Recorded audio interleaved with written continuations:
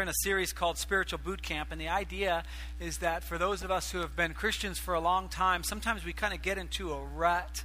We get maybe into a kind of doing the same thing. Maybe the Word of God isn't providing the intimacy that we had before or whatever, or our prayer life has kind of become stagnant. And so what we've been trying to do in this series is maybe take a step back with our Christian faith, and maybe we can step it up a little bit.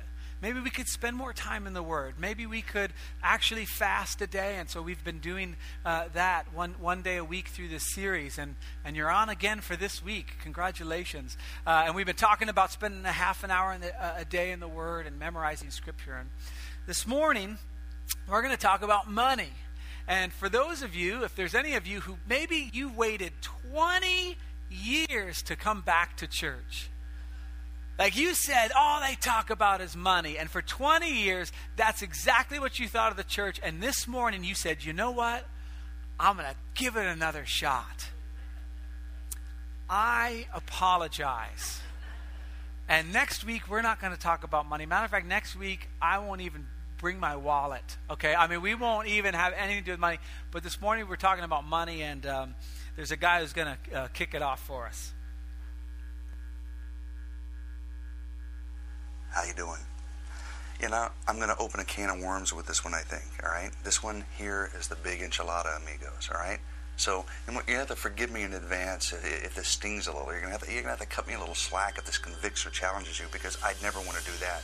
No, what I'm about to talk about is things people don't like to talk about. It goes up there with religion and politics. It's one of those things you don't talk about if all you want to do is make friends.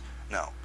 This one here, this is a little different, because the love of this thing, the love of it, you know what I'm saying, is the root of all kinds of evil. But on the other hand, without it, you can't do much good. All right, you cracked the code yet? You know what I'm talking about? Yeah, money. M-O-N-E-Y. Yeah, the almighty dollar, the cash, the cabbage, the greenbacks, the gravy, the loot, the moolah, whatever you want to call it. You know what I'm saying? I got my own personal favorite, the dead presidents. The higher number on the dollar bill, the goofier the president, the more hands want to touch it. Go figure. You know what? We ask a lot of questions about these presidential papers, don't we? Yeah, how are we going to spend it? How am I going to use it? My own personal favorite? How am I going to act like I don't have any so my relatives don't bother me anymore? Or how am I going to miss the offering plate every time it passes by? And of course, the dominant Republican question, how am I going to invest and how do I keep it from the IRS? Yeah, money, the big, big question. But there's one question we always leave out, at least I do. Whose is it? I mean, whose money is it really? That is the million-dollar question, pardon the pun, right? I know some might say, hey, it's my money because I worked hard with these hands. Yeah? Who gave you the hands, buddy? All right, you're smarter than some. Who gave you the brains? You're driven. Who gave you the ambition? Right, I know you can arrange a lot of things on your own, but you can't tell me you arranged your birthplace, who your parents were, who your friends are going to be, what schools you went to, the technology that was going to be there, the people that came before you to pave the way, the people are here now to lighten the load.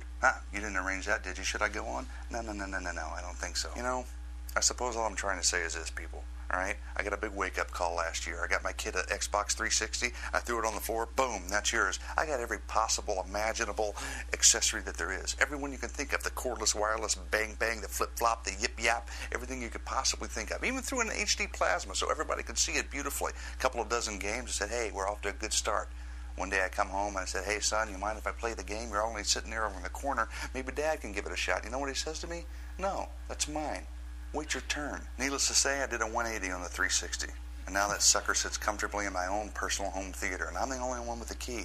You know why? Because everything in that baby is mine.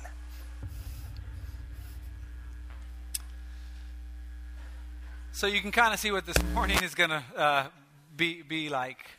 When in the 1990s, early 1990s, if you were to take a chart of the housing market, and like just take the housing market's history, and it came up, and then in the early 90s there was this thing that happened. And if you were to put the worst possible day to buy a house and put a thumbtack on that day, so that you could look back and go, yes, that is the worst possible day to buy a house. And then you were to take my financial decision making and put it up against that, That was the day I bought my house. The worst day of real estate history until now. Thank you very much. But we bought that house on the worst day. And we stretched. I went to business school and all this kind of stuff. I am a financial guru, right? I knew exactly what I was doing. We took Lisa's part of her retirement because we were young, so there wasn't much in there. And we paid the 10% penalty, and we stretched to buy our first home because that's what they told us to do in business school. You stretch to buy your first home because they ain't making any more. That's what my professor would always say. They ain't making any more. Yeah, okay, thanks. Lost $70,000 in a month. Appreciate it. So we did everything. We got into this house. And every 6 months, our house lost tens of thousands of dollars, which is fine. It's a long-term investment. You don't plan it for the next 3 months. But there was another issue, another problem, something else that was going along. And it was this thing called a loan and an adjustable rate mortgage. No, these are fantastic. Let me tell you about them. They get a bad rap, but really, hallelujah. See, they start out with this really low interest rate so that you can get into the house. Praise God. And then as the house depreciates in value rapidly, your monthly payment increases rapidly.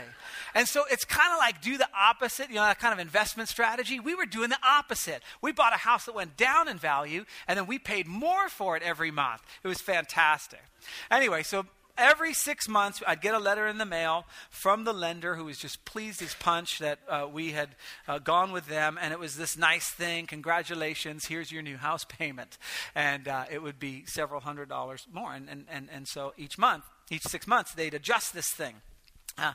Thus, the adjustable rate mortgage. About, I'd say 3 years into it, it started becoming increasingly obvious that we weren't going to be able to afford this house.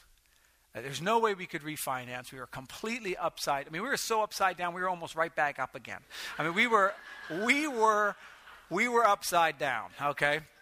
And so, I was doing the finances at the time. You could tell because the veins in my neck were bulging.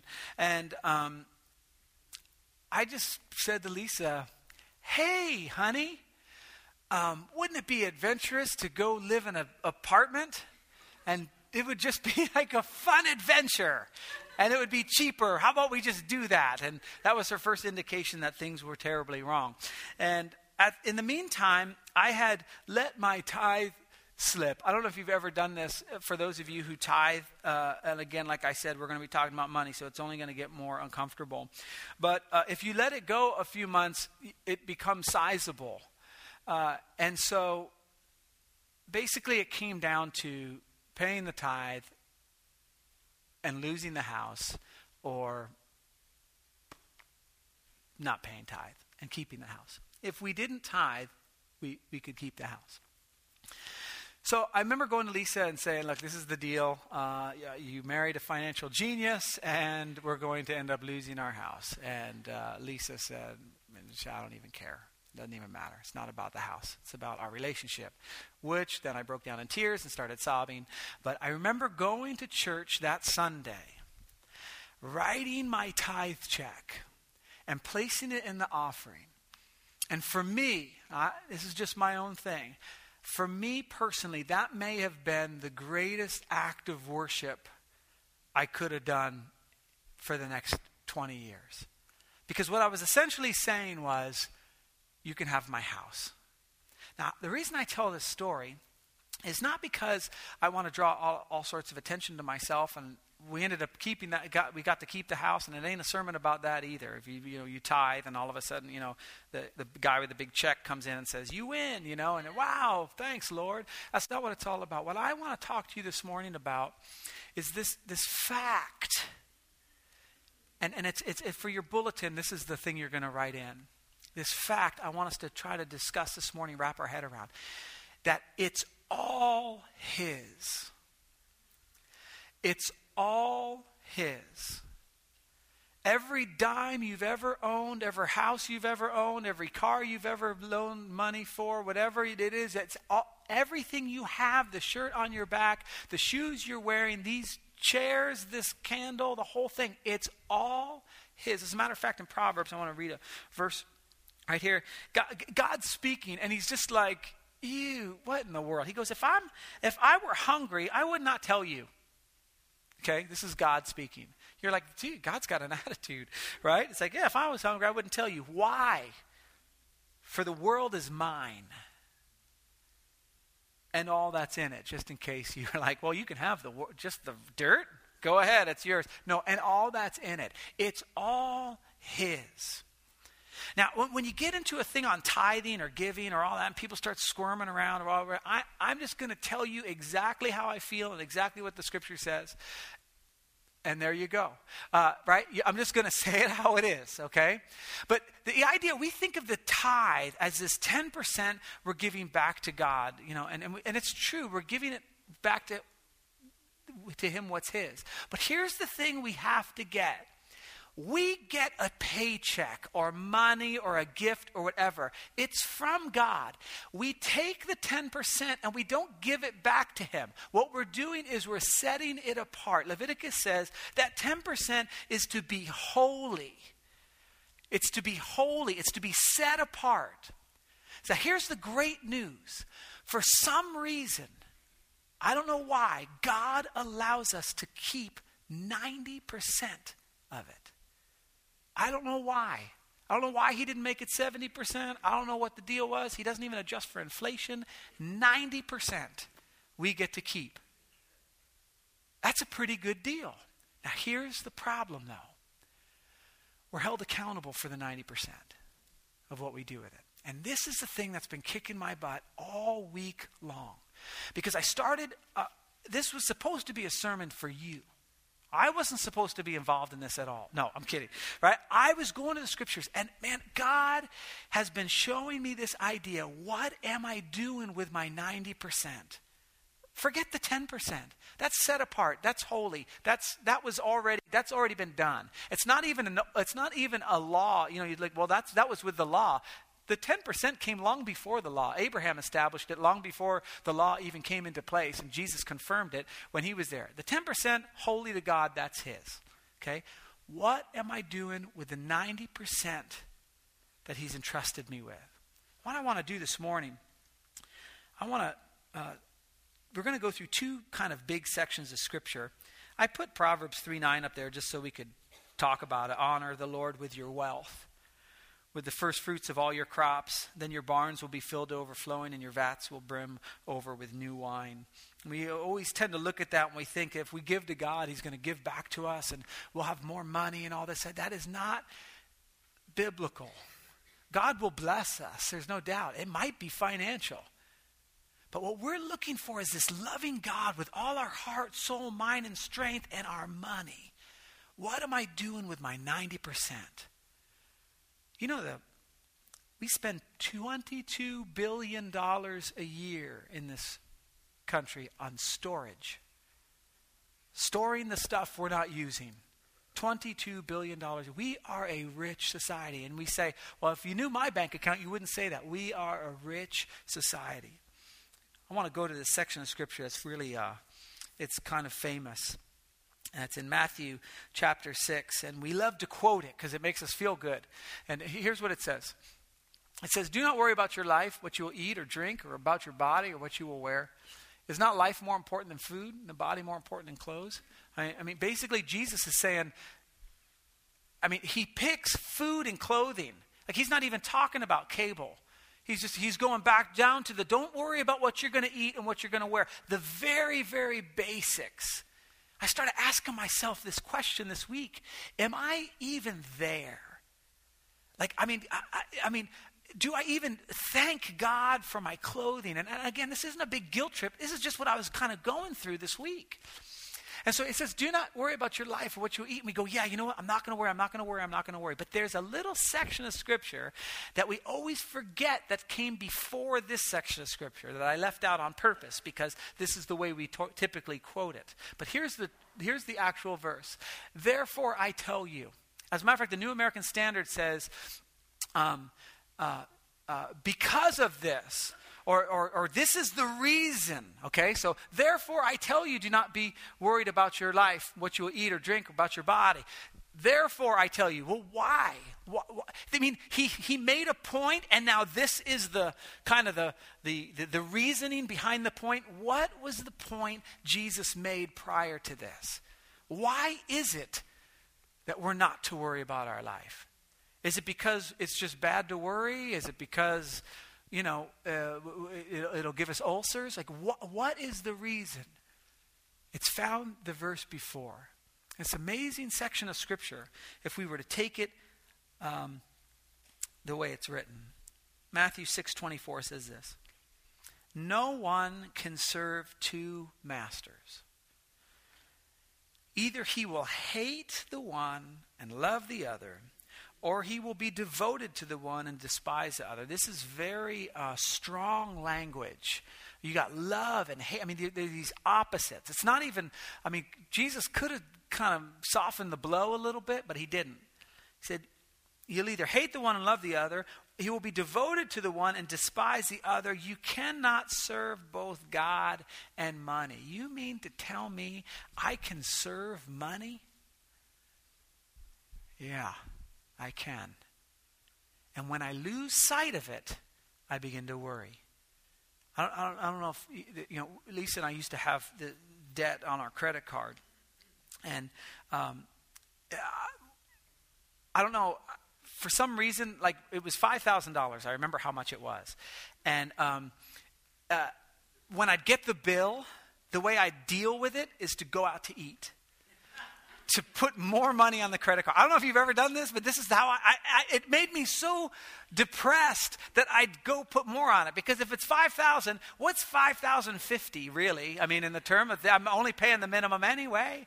It's just a few more pennies a month. It's a great system. God bless America, right? And so,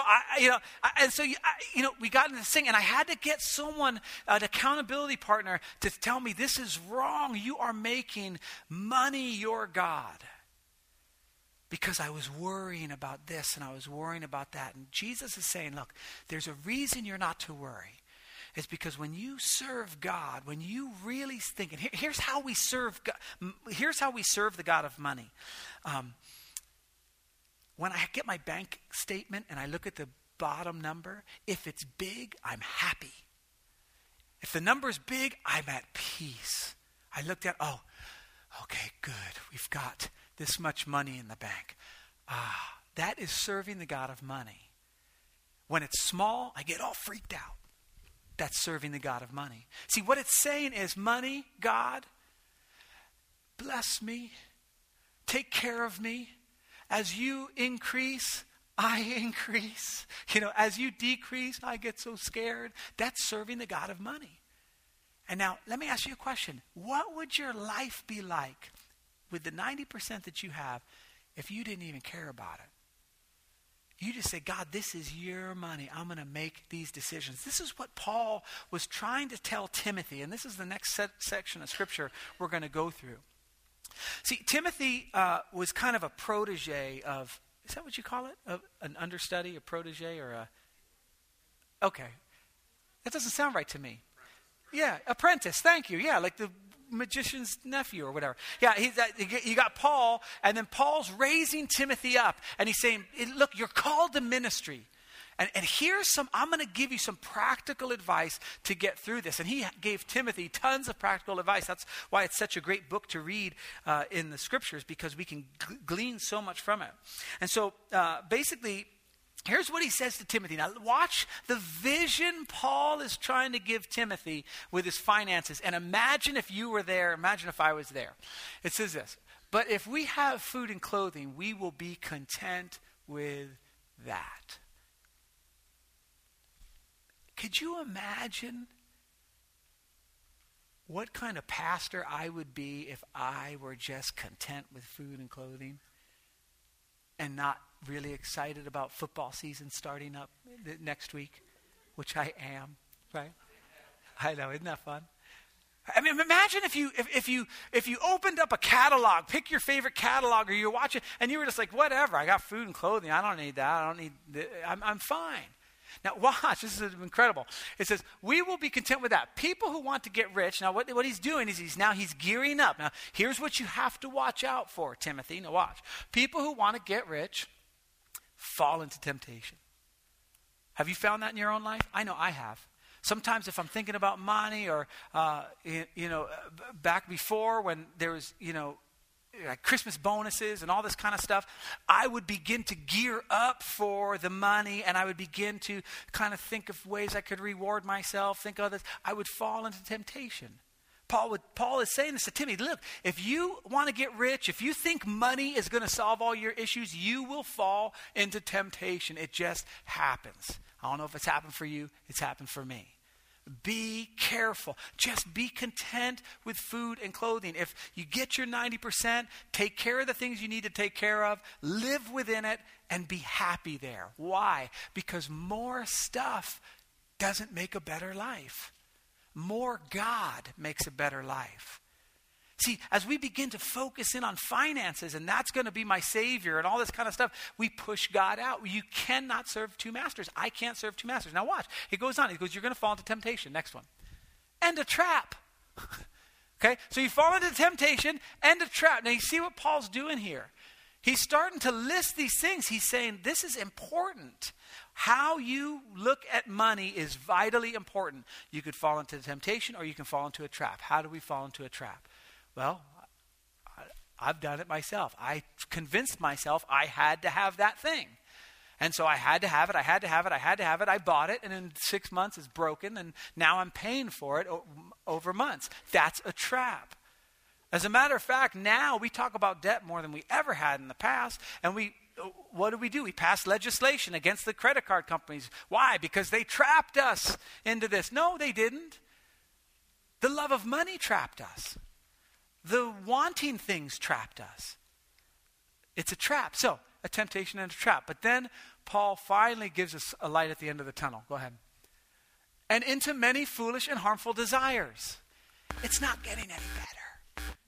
Temptation, a trap, foolish and harmful desires, right? You see someone come into a lot of money, what happens? They become foolish and harmful to themselves.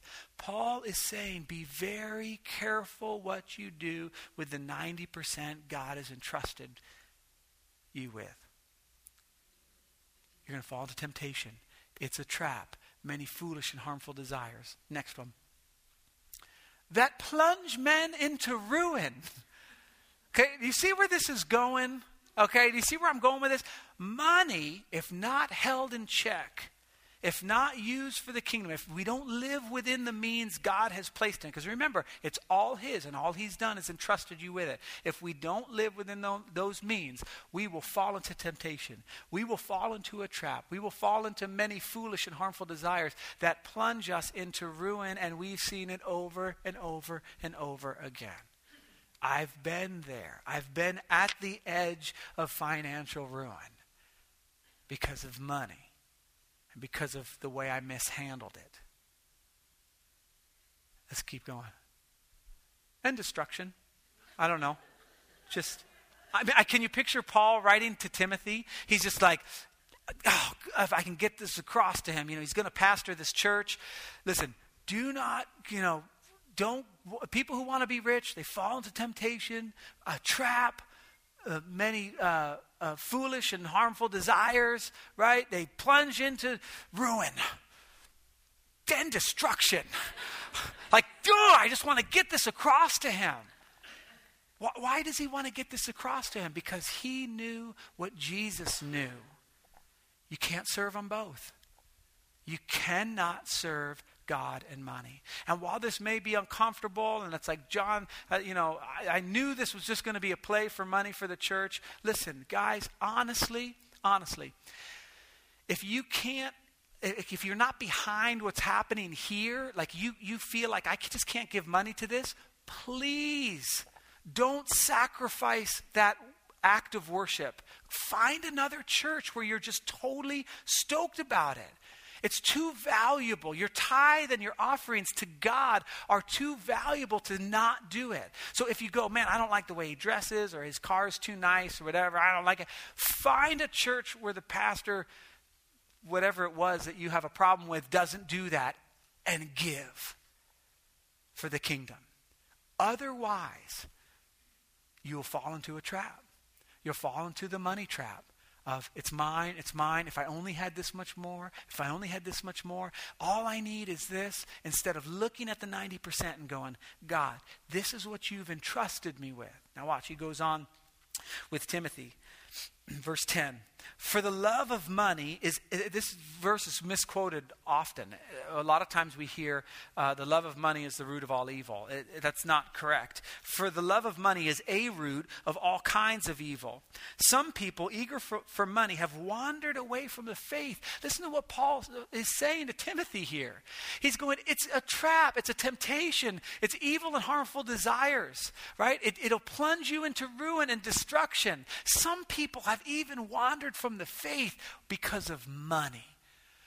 Of all the reasons to wander from the faith, it's money. You see his heart here? They've wandered from the faith and pierced themselves with many griefs. Paul's giving a great warning. And let me tell you, I think it's a warning to me, it's a warning to you. We have got to get a handle on the 90% he's entrusted to us. And that means asking questions to God. Should I buy this? Should I buy? Remember, it's all his. It's all his. Now, there's a lot of freedom within that 90%. But sometimes we get outside of that 90% to buy a new something, or to buy a bigger this, or to buy a shinier this. And all of a sudden we're out of the 90%, and now we're trying to encroach on God's 10% that we've already set aside, that's a holy offering to God. Let me tell you, parents, if you can instill anything into your kids, this idea of paying a tithe, of any dime, anytime you get $1, you pay 10 cents to God, is so valuable. Because if they don't do it as a kid, imagine all of a sudden you come to Christ and you're making $40,000, and now you got to start giving $4,000 to God. It's hard, isn't it? But when you start with the paper route and you're only making $130 a month, and then 13 is no big deal. This principle just follows them into life. And you know what it brings them? Financial freedom. Not in the way that we think. They don't become great investors. They just go, you know what? I'm not going to worry about my finances. People who tithe are released from this bondage of having to worry about money. Now, again, you can send me nasty emails. You can say it's all about money, all this kind of stuff. Tithe somewhere. Now, let me just tell you what I believe, and then we're going to go with the last part of what Paul says to Timothy. I personally believe that a tithe should be given to the local church. Now, again, you're like, well, of course, you're a pastor. But I've believed this. I've only been a pastor 4 or 5 years. I've been a non-pastor much, much longer than that, and I've practiced this principle. But the reason I believe it's to go to the local church is for 2 reasons. 1, there's a sense of accountability there. 2, you're not in control of it. See, when you tithe and you say, I'm going to do $100 here, that's not holy and set apart. That's you in control of your money. You're just controlling the tithe part.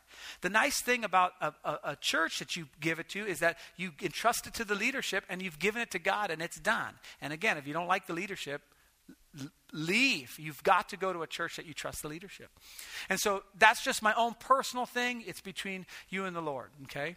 But that the tithe goes to God's storehouse, to the local church, because that's kind of your extension to the community around us. Now watch what he says to Timothy. It's so important here not to miss this. But you, man of God, flee from all this. Flee. Turn and run. When you start to get in a situation where you want more and you think that, turn and run from that. Paul's saying to Timothy, it is a trap. It's going to get you. It might start out small with a hobby or whatever, but over time, we're going to start to get this idea that if we had more money, our lives would be better. And that is nowhere in Scripture. Now, there's another side to this. If we have more God in our lives, all Scripture speaks, our lives are better. Why? How do we know that? Because the fruit of knowing God, the fruit of following Him with all our heart, soul, mind, and strength is love. You can't buy that. Joy. I mean, yeah, the Lexus might give you a week's worth or whatever. Peace, patience, kindness, goodness, faithfulness, gentleness, self-control. There's no law that can touch that. That is life. I mean, is that not the life I want to have? And it is a lie to think that a raise is going to provide any of those things for me. So what do? We flee from this and we pursue righteousness, godliness, faith, love, endurance, and gentleness. You know where I've seen this modeled? In my sister's life. My sister, she'd kill me for telling the story, so we'll cut it out of the podcast or whatever. She doesn't listen to my podcast. She grew up with me. She's like, I ain't listening to that dude. I've seen him in his underwear. You know, it's just not, it's not there. So, but my sister, they went through some very, very financially difficult times. And let me tell you, what I mean financially difficult, I can't even begin to describe how little money they had. And they wouldn't accept any help. And the reason my sister wouldn't accept any help is because she said, I want to completely break any sense that money in any way will bring me happiness. And so they ate on rice and beans, literally, for months. And God, things would come at just the right time. And all of a sudden, $5 to her became huge. She just kept living it out. If you talk to her today, she will tell you that time in her life was the best time she'd ever had. Because it was broken. She proved the Scriptures correct. You can't serve both of them. And when one's dead, doesn't matter. Doesn't affect her one way or the other. This is the kind of blessing God wants to give us. He wants to free us. He wants us financially free. Not with $1 trillion, but to just where we're going, hey, whatever. Paul says I'm learned to be content with little or less. It doesn't matter to me. I can do all things through Christ who strengthens me. That's the key when it comes to money. And the reason churches talk about money a lot is because there's 800 flippin' verses in here on money. Jesus talked more about money than he did heaven and hell combined. And heaven and hell are kind of important topics. You know what I mean? And so don't come down on a pastor for talking about it. It's just what's in the Scripture. And it's a warning to us, especially to the American church. Don't get wrapped up in things. It's a trap. And when you do, God comes back and goes, let me know when you're done. Because you can't serve both of us.